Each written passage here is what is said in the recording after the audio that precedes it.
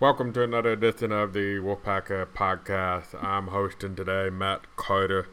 Normally Justin Williams sits in this chair and he does a crap ton better job at this than I do. But I do know that you're supposed to subscribe, rate, and review this podcast, and I know you're supposed to take advantage of the great one-year deal for $1 at On3. So for the next, if you were to subscribe right now, you get the football season, the basketball season, the signing period, the transfer portal, all of that covered for your next year, and you do it for $1. So you really can't beat that. I know there's a lot of entry state sites out there, but it's $1, right? So come on, sign up and join the club, the rapidly expanding club. We've had double digit subscribers join this week already, and it's just Wednesday when we're recording this podcast. So that said, there's been a lot of talk about realignment. There's been a lot of talk about football recruiting. But we thought it would be a good time to catch up on some basketball. Kevin Keatts had his press conference a few weeks ago. We now emphasize the word think, the roster is done. So we know what the 2022-23 NC State basketball team is supposed to look like. We'll see how the health holds up during the season. And if you recall from last season, very few people know NC State basketball in and out like Matt Coe. So we gave Matt Coe a call. He's always happy to jump on the podcast.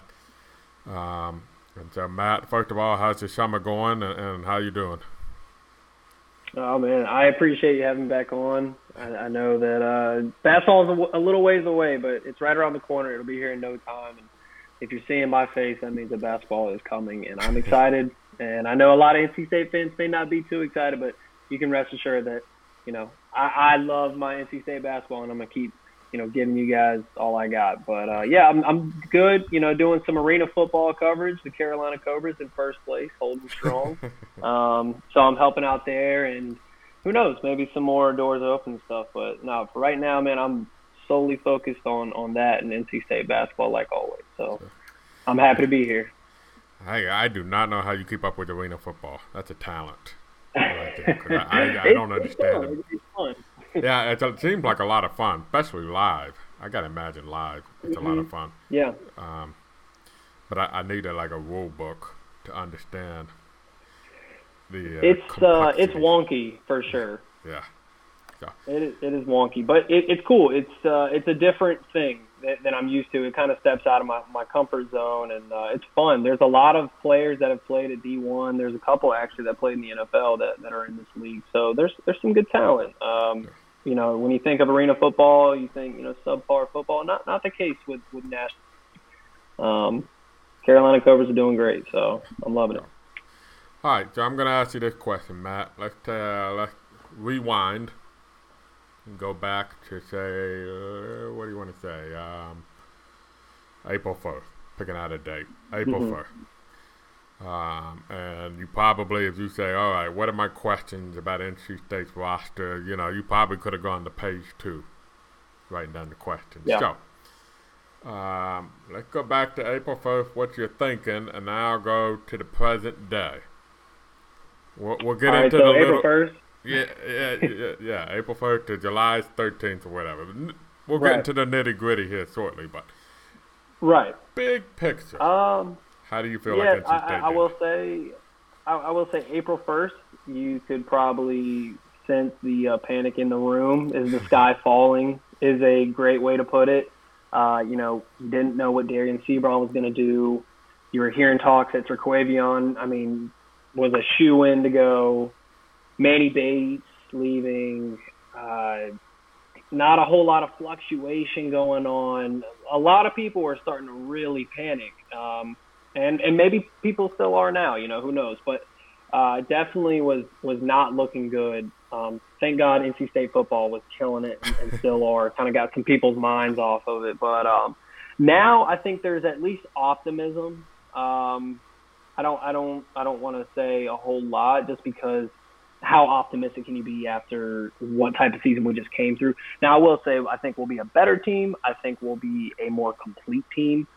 But they're, again, one of those weird, 8 seed to 12 seed, those group of teams where any which way their season can go.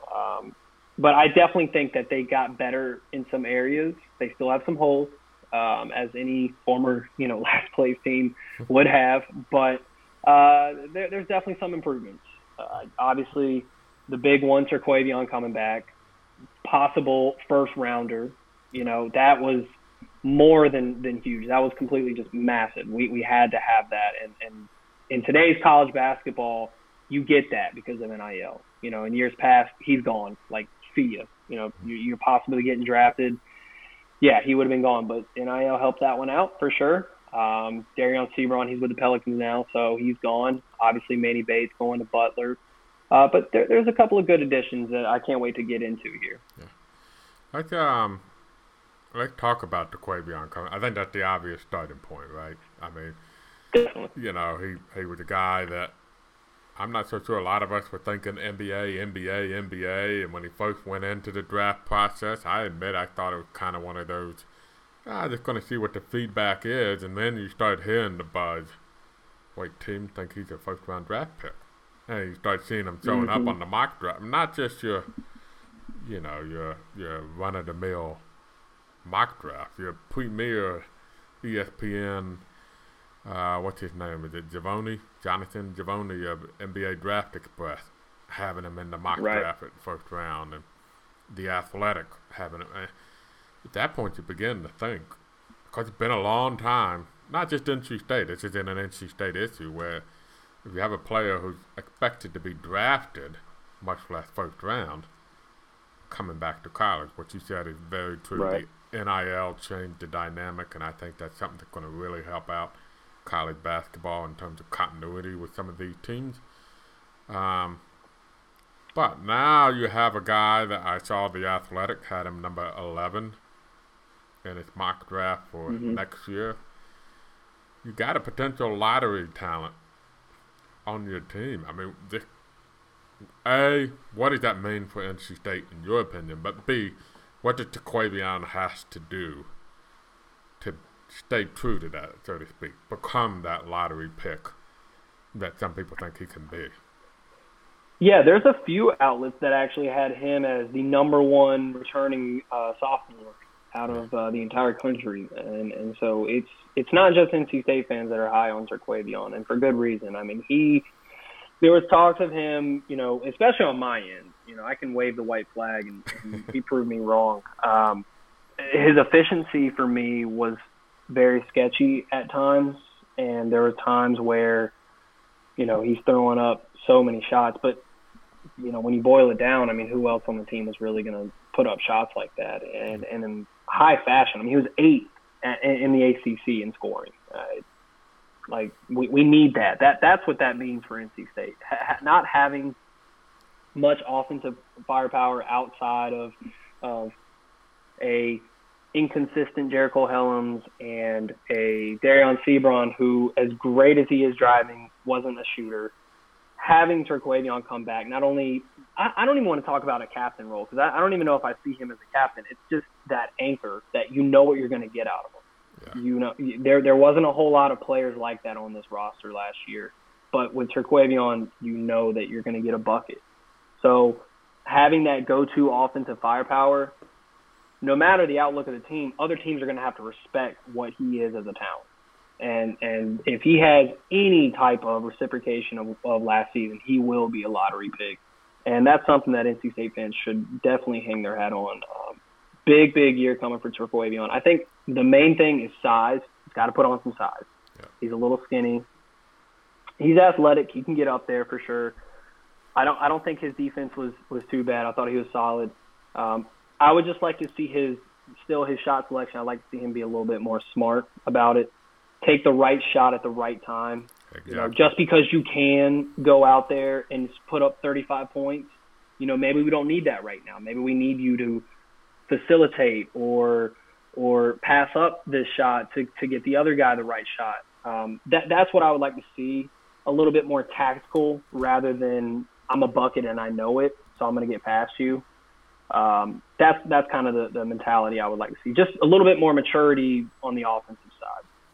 I think you hit it right on the nail. I think it's understanding. For instance, in a game where the offense is rolling and you're struggling and you've gone, say, 1 for 6 or 1 for 7 in the first half, but the rest of the team is shooting 55%, don't force it in the second half and try to get your shot. You know, the offense is clicking, and just let it go and let your other teammates cook. Have faith in your other teammates. Yeah. And I think there was one game at Georgia Tech last year where they were rolling. That may have been one of their best games of the season. That's not saying a whole lot about last season, but I think that was one of the rare games where or it may have been another game I'm thinking of. I'm trying to find his game log. But there was one game where he was clearly trying to find his shot after he was struggling, and maybe some of the other guys it may have been the ACC tournament against Clemson, right, where he went 2 for 13, and he kept shooting. Where that was a tight game, season's on the line. You need to go with what's working, even if it's not you. So, and what heightened me is I felt like Terquavion, from his comments, didn't shy away from the criticism and the feedback he got from the NBA. He mentioned that specifically: better shot selection, understanding him. You know, some people can be defensive about that. If they say, I'm a scorer, I'm going to shoot.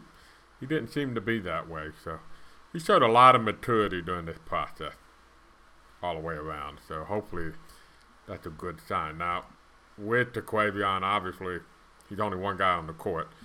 I think we all agreed last year that, you know, for whatever reason, it just didn't work as well as Cam Hayes wanted it to work. He's now at LSU, along with one-time PAC signee Sean Phillips.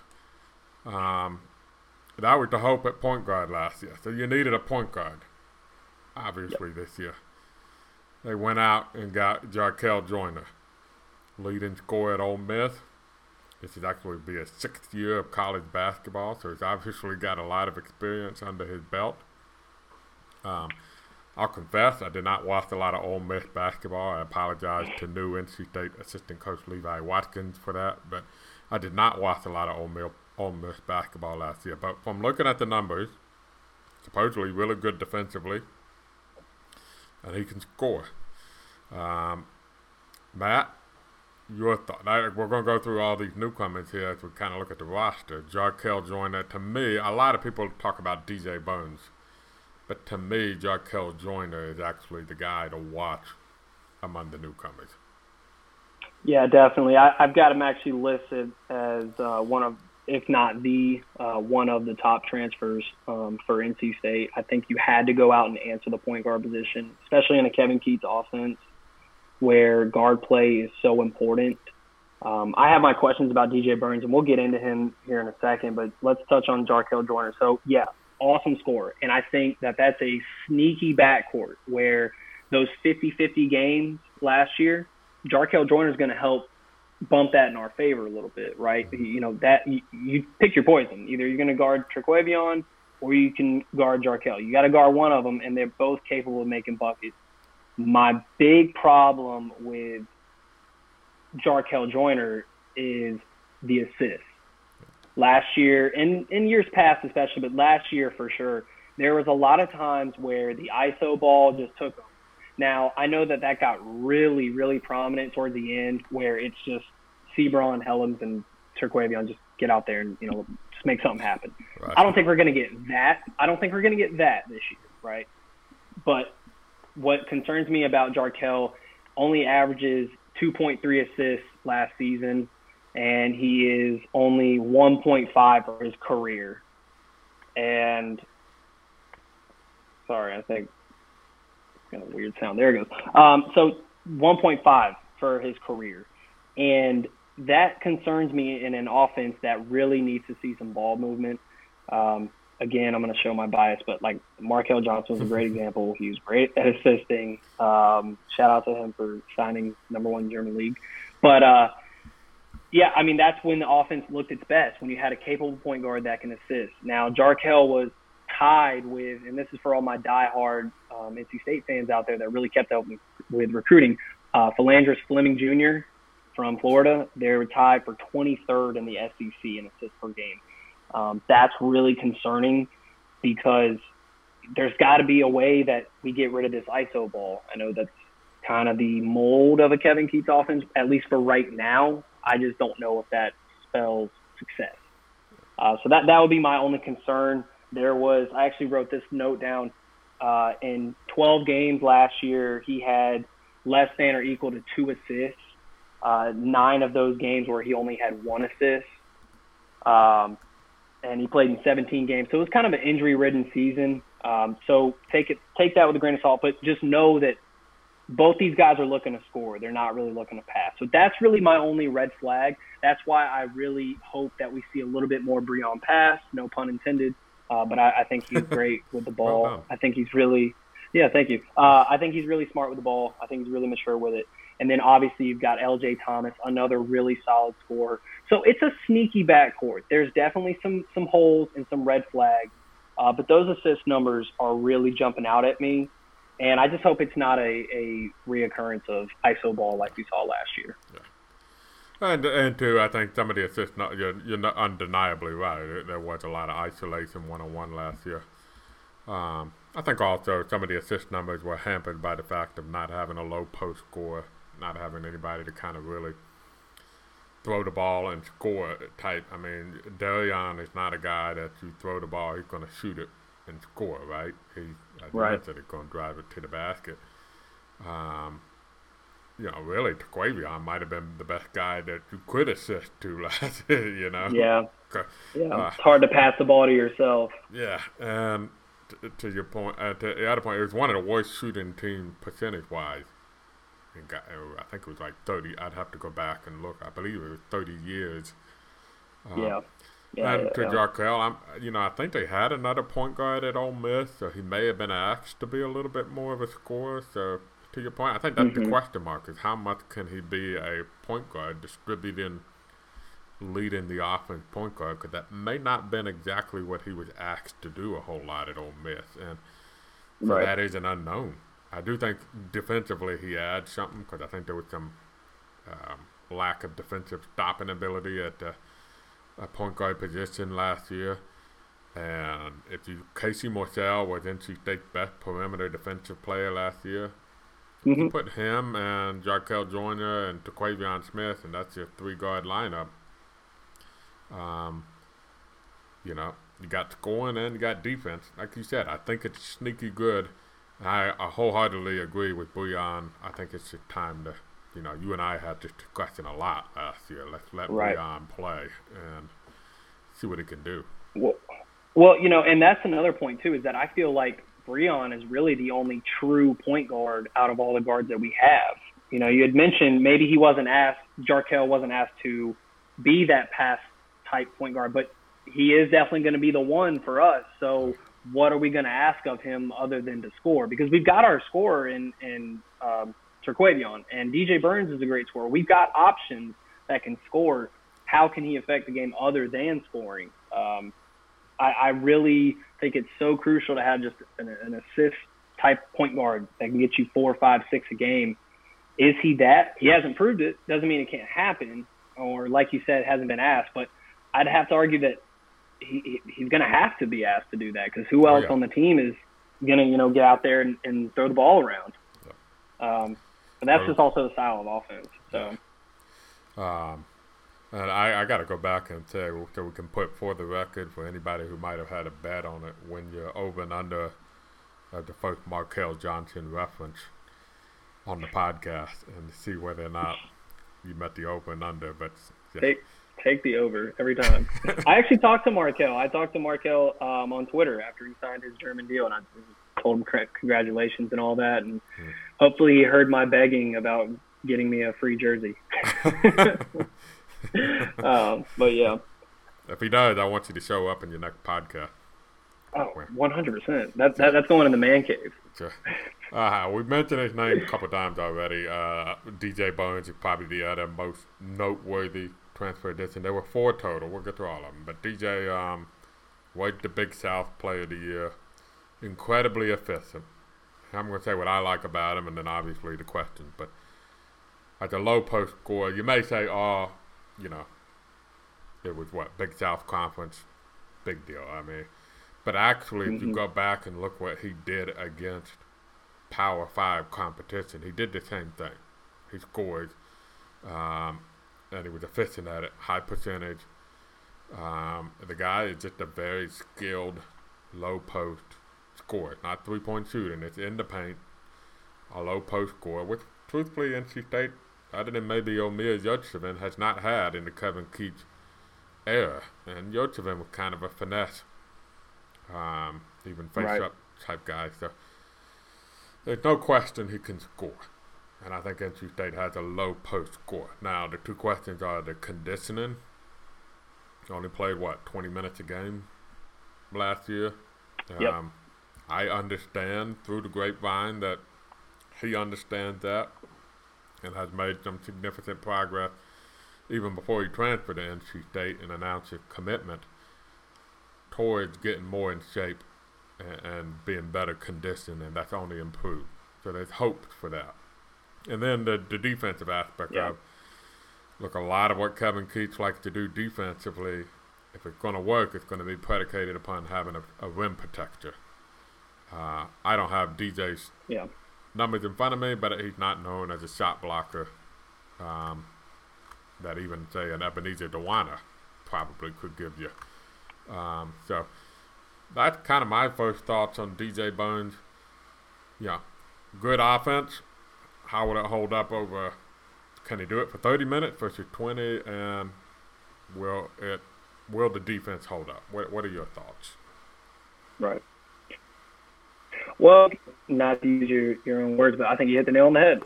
He's 6'9", 275. He's averaged half a block for his career, so definitely not a shot blocker. You were so close. It's 20.9 minutes per game. So, the conditioning is going to be rough. He is a great scorer. I'd argue he's probably the best scorer that is a true center that's ever been under Kevin Keats. He is an awesome scorer with the basketball for sure. When he entered the transfer portal, I was like, wow, that's big. That's a big name, great talent. But I never gave it second thought. I just didn't think that Keats was going to go after him, simply because he's not a Kevin Keats center. Kevin Keats likes, even back in his Wilmington days, back to the basket, nice defensively shot blocker. That's his bread and butter. That is not who DJ Burns is. He's going to bang with you down low. He's a great scorer, not an awesome rebounder, which, again, I've mentioned time and time again how this team, I think that's mostly how they play defense at this point. They're just not super concerned with the rebounds margin. They want to get back on defense and get out and run. Great score, season high, 30 points in their first game, had a few 20-plus outings. So they're getting a good one in DJ Burns. But like you said, the defensive ability is not there. The conditioning is not there. But luckily, we went out and got another center who I think is another sneaky guy. He's a guy that not a whole lot of people are really giving notice, but 6'10", 225, Dusan Mohorčić, I hope that I'm saying that his name right, doesn't wow you, but maybe that's what this team needs, just a gritty guy that's going to bully you down low. He is definitely the tough guy in the paint, and I think that's something that we need. DJ Burns can be the nice scoring option, but you want a guy to get all up in your face. Dusan's your guy. I agree, and I'll add this, you throw in Dusan and the return of Ebenezer Dewana. I mean, look, a lot of growing pains, obviously, for Ebenezer last year. Yeah. But it's not like he was a liability every time he stepped on the court. There were times where it looked like, okay, the flash, you saw it. Mm-hmm. And, you saw Ebenezer, he's not a guy who tries to pretend to be something he's not on the court. He knows what he's good at and what he's not. And so that alone, Ebenezer's return, and then Dusan Mohorčić, I hope that's right, Dusan. If not, I apologize profusely. Now you got three guys that can play in the paint. Yeah. And yeah. You're not, and hopefully, we didn't even talk about Greg Gant and Ernest Ross. Now you got five guys, 6'8" or taller, you knock on wood, you're saying, okay, if we don't have a catastrophic slate of injuries where we got 3 guys, at half court watching them warm up, we're okay depth-wise in the paint. So I would consider us cursed if we have a reoccurrence of last year where we only have one big guy on the roster. Yeah. The depth is good. The depth is good. And what I really like about it is each one gives you a different flavor of something, right? Like I said, you got your bully in Dusan, you got your scorer in DJ Burns, and then you got Ebenezer, who's not scared to get down there and do the dirty work. He had some solid rebound numbers throughout the year. Like you said, he showed flashes. He's not a scorer, right? We're not asking him to be. We had to ask him to be last year. He got thrown into a position that he clearly was not ready for or comfortable with. I think everybody can confidently say, he's a 4-year guy if he were to stay at NC State, right? When he even signed here, we knew that he'd be a 4-year guy. So I'm okay that he got all those minutes last year. He got his feet wet, and like you said, he showed something. I'm just excited that we have something to work with. I felt like we had arguably the same 3 centers or same style of play in Jalen Gibson, Ebenezer Dewani, and Manny Bates. All 3 of them I can't say all 3 of them, but they try to block shots. They try to rebound. Some better than others. But still, my point is that now you've got different things. Guys can do different things. You're not a one-off joke now, right? Like, you can tell multiple. You can do different things with them. And like you said, Greg Gant, a guy that's really flying under the radar. I mean, I don't even know if State fans remember him being on the team because he didn't play last year. What is he going to give you? Is he going to start at the 4? Is Ernest Ross going to start at the 4? Ernest Ross, in my opinion, should have started a long time before he actually got on the court. Really showed some flashes. So there are definitely different options, different things. I felt like Keith last year had his hands cuffed and tied behind his back with a lot of the playing around with the roster. Now you can play around with the roster a little bit. We'll see what works. Yeah, and the tough part about last year, we just talked about Jarkel and DJ. Last year the point guard position just didn't work out like you hoped. You ended up moving Seaborn over to point guard, which worked out well enough. But the reality is Seaborn, the Seaborn that put up those incredible numbers against Nebraska in 4 overtimes was not playing point guard. He was playing on the wing, and that probably would have been where he was best served. And then you had 2 guys that just weren't quite ready to be playing 40 minutes combined a game at the low post, and that was it. I mean, otherwise, Jericho Helms was your next option. And I think there was even one game where it was just Jalen Gibson. You had one guy. Yeah. And it truly was a kind of, like you mentioned, handcuff type moment that you're hoping by adding these guys maybe alleviates that. Last newcomer, in terms of the transfers that were added, Jack Clark, who kind of maybe flying under the radar a little bit like Dusan. I think Jarkel and DJ Burns get most of the attention. But Jack Clark was a double-digit scorer at LaSalle, which is a good conference. Mm-hmm. The Atlantic 10, you had to rank the conferences. The Atlantic 10 is probably that below the Big East in terms of the best of the rest after the Power 5, but not. You followed it, obviously. I mean, you're the guy that's watching San Francisco and Santa Clara. The Dons, baby. Yeah. So, I mean, where would you say the Atlantic 10 probably ranks? You got the Power 5, you got the Big East. The Atlantic 10 could be next. Yeah, Atlantic 10 definitely has an argument to be that 7th conference, if you would. I wouldn't put them past 8 or 9 if you really want to pick hairs at that point. Yeah. I love my mid-majors. Mid-majors are fun, and it really bums me out that all these conferences and teams are merging, and it's killing the mid-major. And for a guy like me, I really, really hate seeing this. Mid-majors make college basketball. There's no argument about it. Jack Clark, really solid size. I believe he's 6'8", 6'7", or 6'8". Yep. Good long wingspan. I like the fact that he can spread the floor. He's not a lethal shooter by any means, but he can knock down threes. And if he's knocking down threes, that just adds another element. It spaces out the floor, gives guys like Jarkel and Terquavion options to go inside. That was something that this team really missed last season, is a wing that can knock down threes. Obviously, we had a couple on our list as the transfer portal started to unravel. But Jack Clark was a guy that I put in my little screenshot notes that, this guy can offer something. This guy can definitely help out and fill some holes. So that's all he's really going to be asked to do, rebound and hit threes. We really need him to be that 3-and-D type wing, because that's something that we have not seen under Keith really at all. And I think that type of player is so crucial in today's basketball, especially if you want to hit threes and take a lot of threes like this NC State team does. I've said this before, so I'm going to see what your thoughts about this. What I like the most about what will happen this offseason for NC State, between Taquavion coming back, all four of those guys we mentioned, Jarkel joined his 6th year in college. Dusan, 5 years in college now. Jack Clark will be in his 5th year in college. DJ Bones, I believe, will be in his 5th year in college. Casey Morcell's a senior, one of your top returning players. It's quite possible your starting 5 will be 4 guys who are either in their 4th, 5th, or 6th year of college basketball, and a lottery pick. Yeah. At the 5th, right. Sophomore, who was an all-freshman team member and played, obviously, did a lot last year. Right. And today, and a little bit different because a lot of teams probably brought back more than anticipated in the ACC, which we're about to talk about.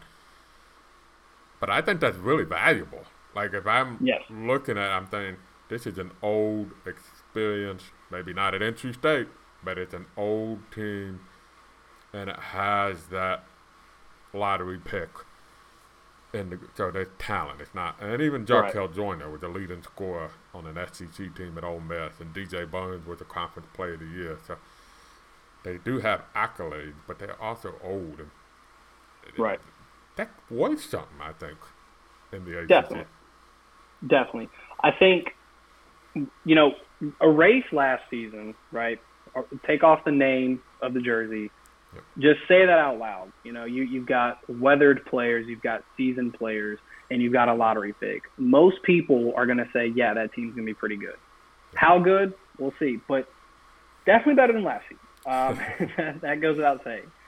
I think there is a lot of value on this team.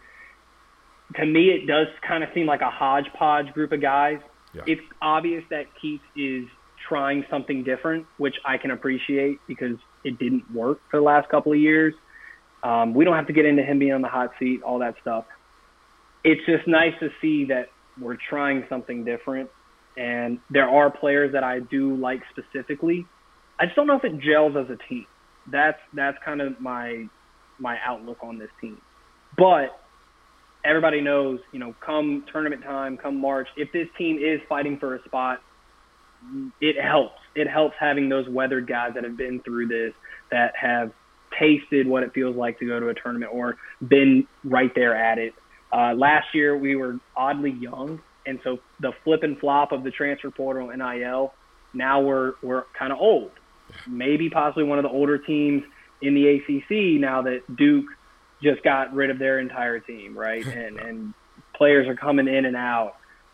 So it's definitely valuable. It's definitely something that shouldn't be slept on or forgotten about when discussing this team. I know the talent doesn't pop off the page like a Duke or a Carolina, but maybe that's just what this team is. It's the gritty, nose to the grindstone, get it done type of team.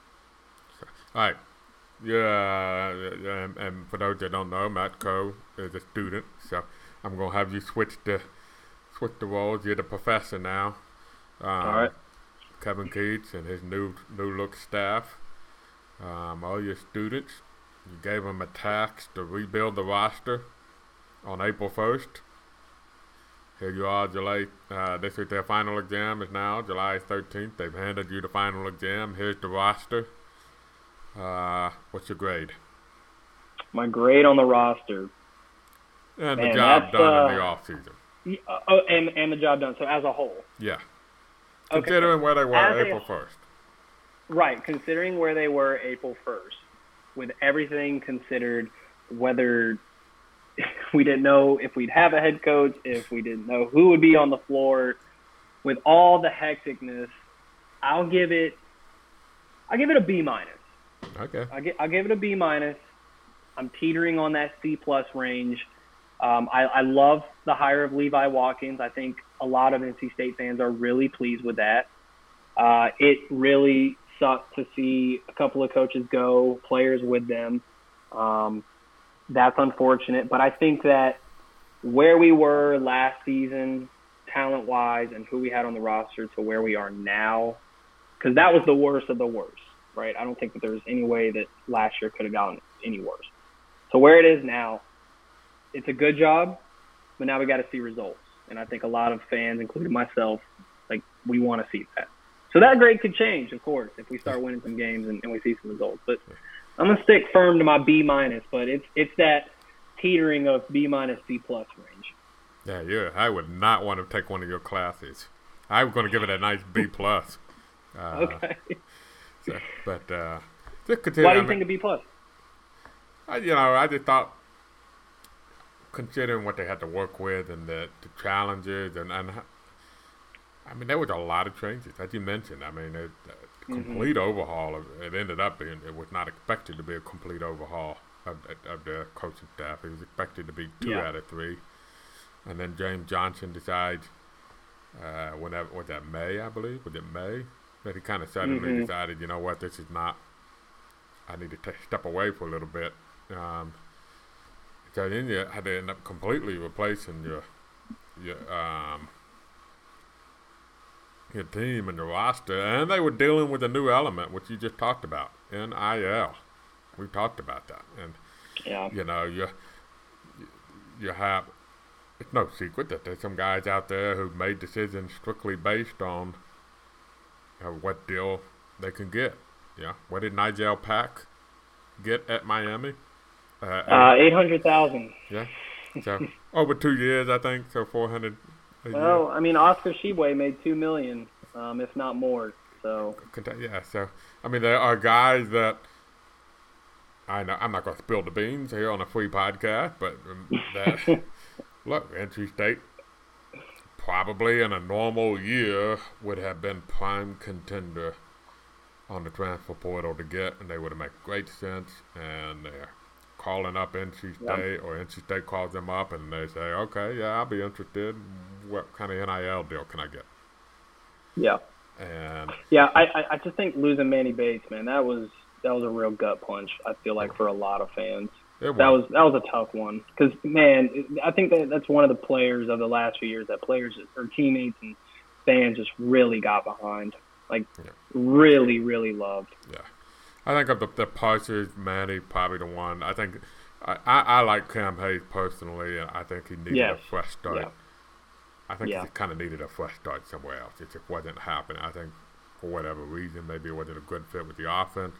I personally think he might have put too much pressure on himself last year to be the guy running the show. Look, Jalen Gibson's at a better spot for him. Thomas Allen's at a better spot for him. Yep. Cam Hayes hopefully can make the best of his new second opportunity. Manny was probably the one you would have, liked to come back. But then again, we talked before the podcast, he has not been cleared yet to return at Butler from the shoulder injury. And that's 3 out of the last 6 years now. He's been or 5 years, that shoulder has been a problem for him. So you can't really put a guarantee on it. So let's talk big picture. ACC, after the silly season, after everything, and how NC State might stack up in it. We're going to make this quick because we are an NC State podcast. Are we in agreement that UNC probably the best team on paper in the ACC? No. You don't think that? No. Okay. No, maybe this is my NC State talking. I don't know. But it seems crazy to not look at the whole picture. Everybody wants to remember the tournament run, right? And it was a great tournament run. But let's, take a step back. You played a horrible matchup in Marquette. That was a nightmare matchup for them. You got Baylor without their number one scorer and their starting center. They did. You played UCLA, which was a great win. I'm not going to take anything away from that. They played a great, great game, coached very well. So that's one solid win. Then you played St. Peter's, which, yes, it was all fun and games and all that great stuff, but their magic was up, right? Everybody knew that. It was amazing that they even got past Purdue. But, albeit they beat the team that most teams couldn't. All right, fine, whatever. And then you beat Duke. Again, really solid win, but I think it was obvious that Duke team was not ready for the big lights. They proved that throughout the entire season. And then you choked the largest lead in the championship game of all time. That is true. So, look at the whole picture. Yes, you're returning everybody from a tournament-run team, sure. But you're also returning everybody from a team that was an NIT team heading into March. So if they're one, sure, fine, cool. If you want to put them one, I'm going to put them two. I think that there's an argument to be made that Duke is obviously one just because they once again got the number 1, 2, and 3 recruit.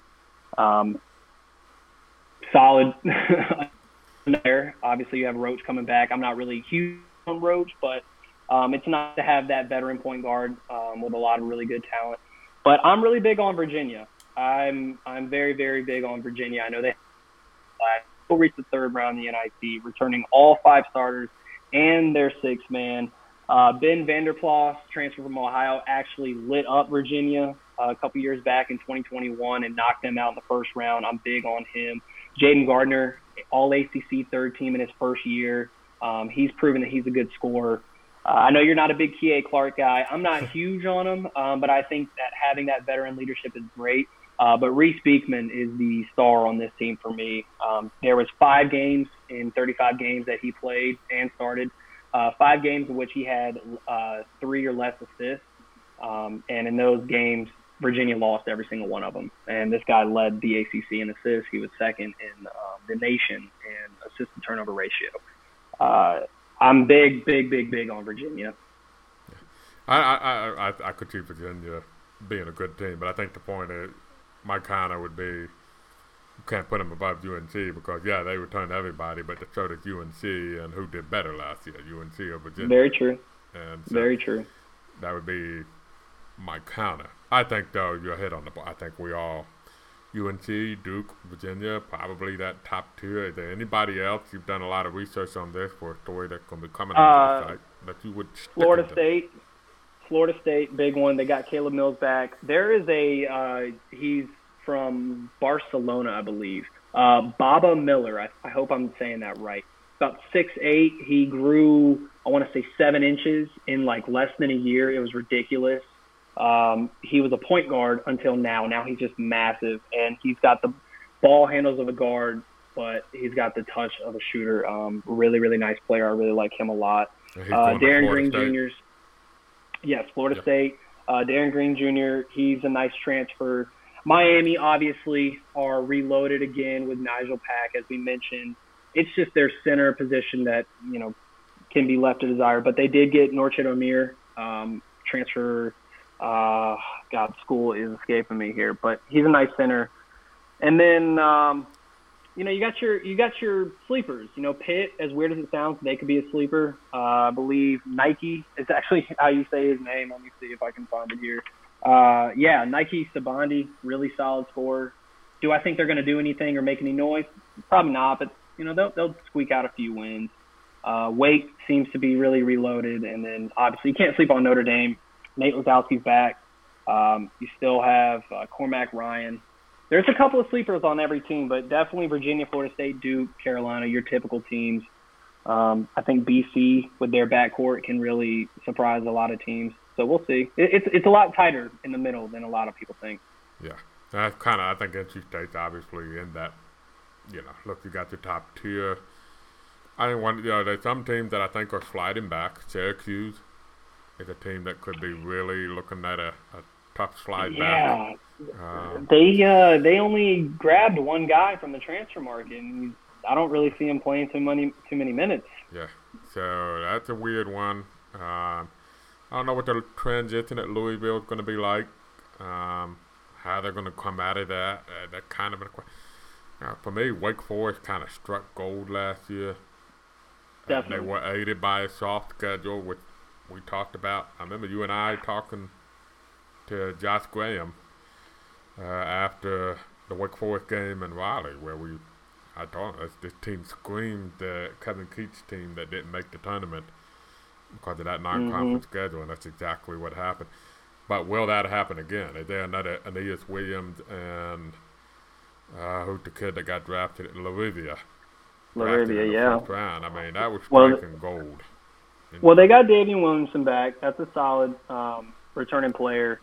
And Tyree Appleby. I hope that's how you say it. Tyree Appleby, or I think it's Appleby, but he's a nice, solid player. That's a really, really good backcourt. And I don't know. I think Steve Forbes does well in recruiting when it comes to backcourt. He really knows what he's doing with that. Last thing I'll say about Carolina, I promise, but I'm not huge on Caleb Love. I don't think he's very consistent. I think if they're going to lean on R.J. Davis, I think he's a far better player, honestly. But yeah, there's some sleepers. But right now, I want to put Virginia there. Maybe that's just me trying to be different. I don't know, but I don't know. Maybe my NC Stateness is talking right now.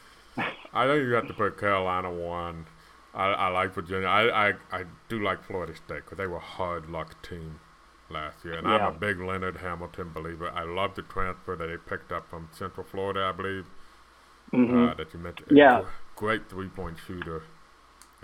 Well, and they were first before all those injuries started happening. Yeah. They had a comfortable lead in the ACC, and then they got hurt, and that's when their season kind of hit the tank. Yeah. So got to figure them, and so that's probably a top 4, and then I think if you're an NC State fan, there's a lot more room for what Wake Forest did last year than there has ever been in college basketball. So, yeah, you're not playing in the ACC Big Ten Challenge because you finished last in the ACC. And next thing you know, you could be, 5th or 6th in the ACC. Well, it doesn't take sorry, I don't mean to cut you off, but that does suck. You want to be a part of that, but that also opens an opportunity to schedule a harder opponent and get a nice win if you can. If we were a tournament playing a rematch with Nebraska. And that does nothing for you. Yeah. Go if you have to schedule another mid-major that's going to win their championship. That's why I really gave kudos to Keith last year. The schedule was tough. I mean, half the out-of-conference either won their conference or went to the tournament. And I know people like to down wins, and I get it because the name on the jersey, but albeit, they were good teams. So schedule a couple more of those. Who knows what could happen. Yeah, Richmond, Wright State, a couple games they lost. Both of those teams were playing. Colgate won theirs. Colgate won theirs. Louisiana Tech went all the way, I believe, to the finals of their tournament. Yeah. And when NIT, did they win? I don't remember. I know they made it to the finals. I mean, you could even argue if Oklahoma State didn't have sanctions, they could possibly been a tournament team. So, I mean, almost 100% of the teams that you played in the out-of-conference were tournament teams, minus the cupcakes that you have to schedule. We'll see if that happens again. I know a couple of games have been kind of leaking out here and there for NC State's out-of-conference. Nothing jumps off the page right now, but we'll see how that battle for Atlantis really shapes up. Yeah, I think you and I are on the same page. I don't want you to schedule like you're the number 1 team in the country, but schedule smart. Yeah, that's always been my take. Last year was a smart schedule, and if you had a full team and a full roster, that would have been a nice schedule to show to the NCAA tournament committee if their situation had turned out that way. We know they're playing Florida International very early in the season. They had a rough year last year. We know they're playing Vanderbilt in December on a neutral court. Not an eye-opener, but not that's kind of like probably playing Richmond last year on the neutral court type. Yeah. And then, of course, you got that tough tournament in Bermuda or the Bahamas? I believe it was the Bahamas. Yeah. And I do want to note that Butler is also in that field. So it's I would love to field. see yes, Kansas. I believe Tennessee, I think, is in there as well. Shoot, I think Butler is probably obviously the weakest team in that field, if I remember. Not to throw salt in the wound. It's either us or them. But but that's not to say we can't be good. It's just there are some really, really good teams that are in that field. But I would love to see Manny Bates versus NC State. I got the field in front of me. You got Kansas, Tennessee, Wisconsin, Southern Cal, Dayton, BYU, and Butler. And so you're going to get 3 good games. Yeah. You come out of there 2-1. I don't care who you're playing. You come out of there 2-1. That's solid. Yeah. All right. From talking to Kevin Keith, that didn't sound like the St. Louis game that was supposed to happen this year. Going to happen. It might be played next year instead. That would have been a really good game. If it does pop up on the schedule, that's a really good home game. Because I've seen St. Louis in some top 25 preseason for next year. So we'll see how it plays out. So long way to go. We'll have Matt back on here, especially if we get closer to basketball season. We'll do a real preview and kind of really jump onto it. Matt's been working on some kind of a ACC capsules to kind of get people caught up on what the other team did, since it's always hard to keep up year to year now in the ACC. So be on the lookout for that and some more stuff. So, Matt, any parting shots before we close this baby up? If you guys like some arena football, catch us on YouTube. Cobra's last home game of the season this Saturday, and then we go straight to playoffs. But yeah, look out for the article. I'm going to try my best to dumb it down as best as I can, break it down, because like you said, players are in and out constantly. Half the people don't even know who's on the squad for any fan base, really. But I'm excited. It's definitely going to be a better year. And, go Pack. All right. Matt, I appreciate you. This has been the Wolfpacker Podcast. Reminder, you're supposed to subscribe, rate, and review. I think that's what I'm supposed to say. Subscribe, rate, and review this podcast. If you're listening to us on YouTube, drop a comment. That post supposedly helps us out. Anything else you think I'm supposed to say, Matt? I'm not. Join. It's $1. Yeah, it's $1. And also, Matt, what's your Twitter handle? Before we @_ Matt Coe, MATTCOE. Right, and we're at the Wolfpacker. Follow us on Facebook at the Wolfpacker as well. So for Matt, I'm Matt. Easy enough. See you next time.